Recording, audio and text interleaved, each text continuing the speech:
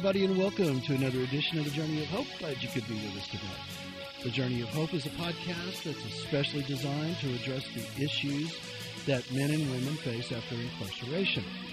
Today on the podcast, we're going to be talking about something called restorative justice. It's a model of criminal justice that kind of focuses on the reintegration part and keeping the offender from offending again. That's what we do here is we talk about reintegration. So we're going to be talking about that right after this. I'm Rodney Mathers, and you're on the Journey of Hope.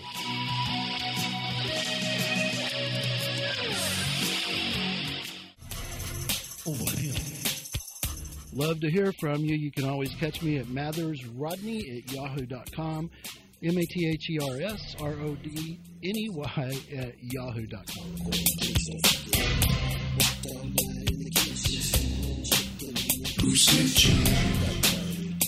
So lately the pitches I'm getting to be on the podcast are, let me see if I can find the word, ridiculous.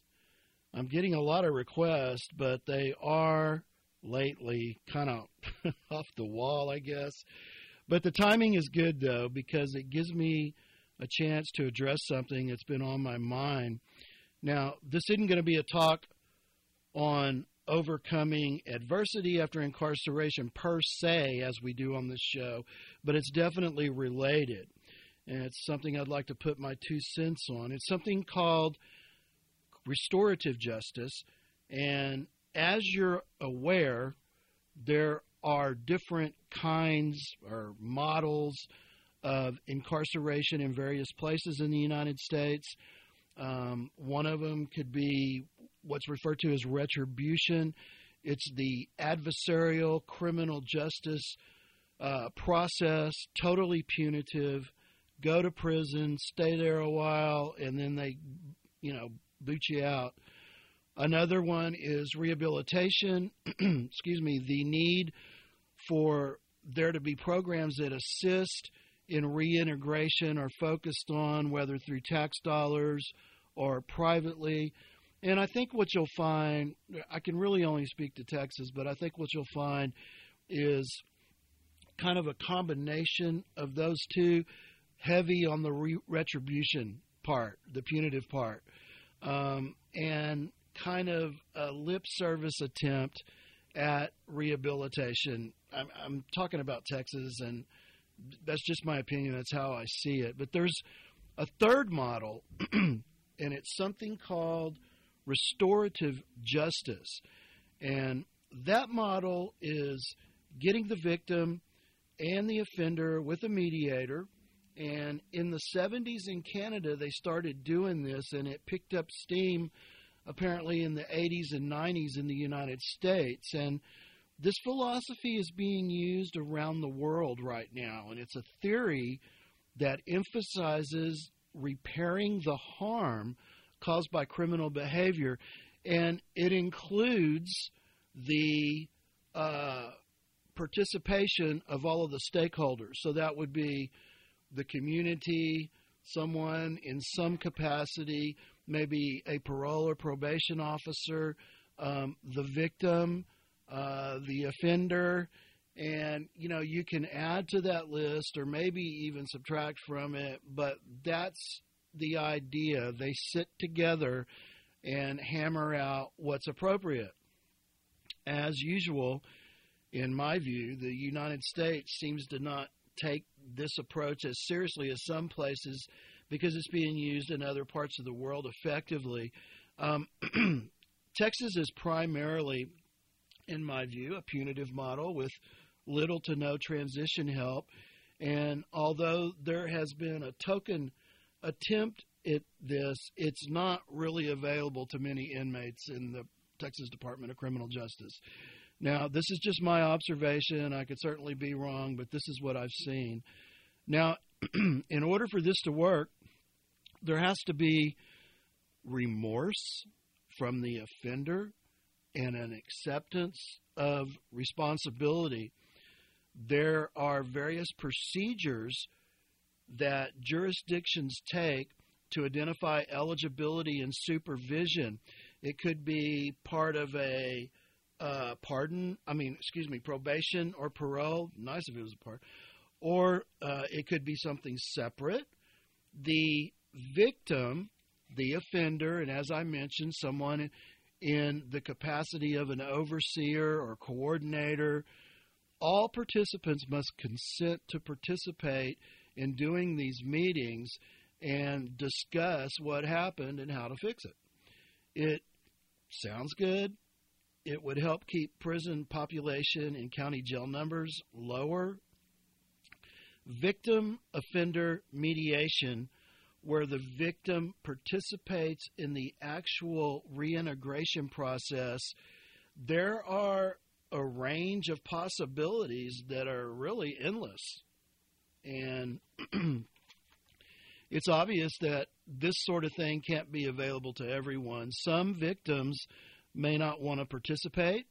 Some offenders may be past the ability to present any kind of redeemable social value.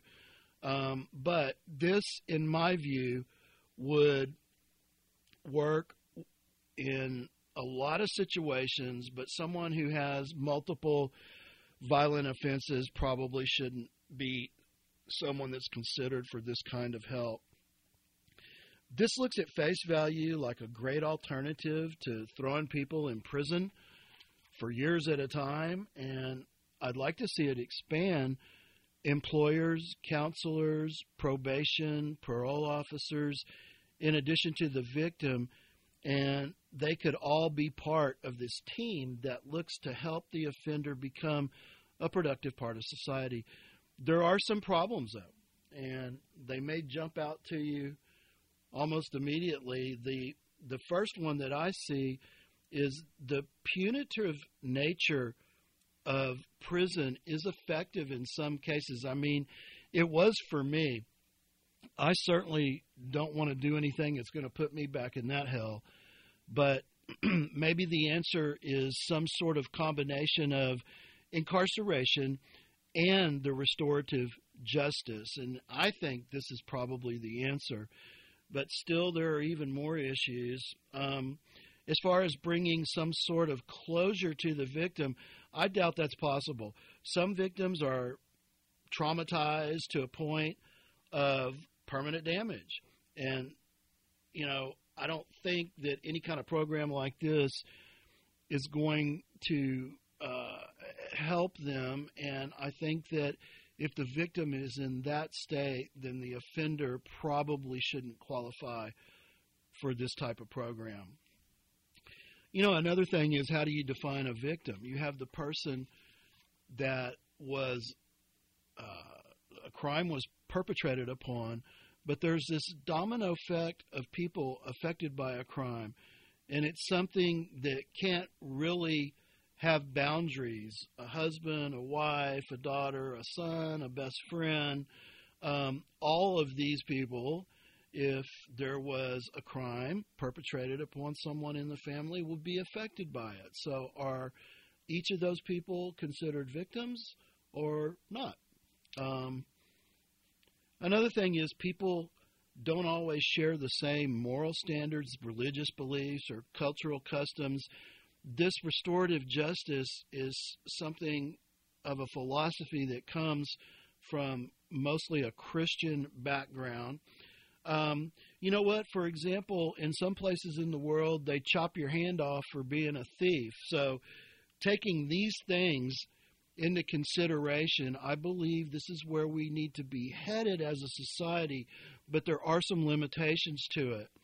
A combination of punitive and restorative justice that includes the victim, the community support in the form of employers, clergy, therapists, probation, parole officers, can reintegrate the offender and get them moving in a positive direction. And so this is what I mean by restorative justice.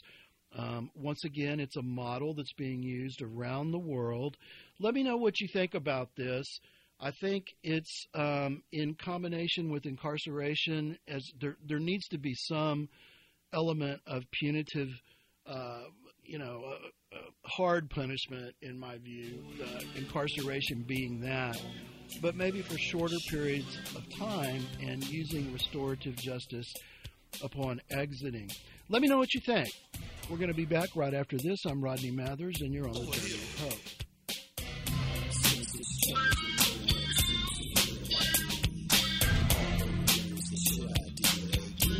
Would love to hear from you. Mathers Rodney at yahoo.com, MATHERS RODNEY at yahoo.com.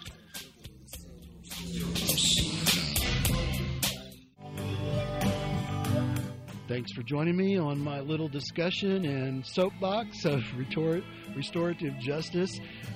Join us next time for another edition of the Journey of Hope. And remember that if God is for you, who can be against you?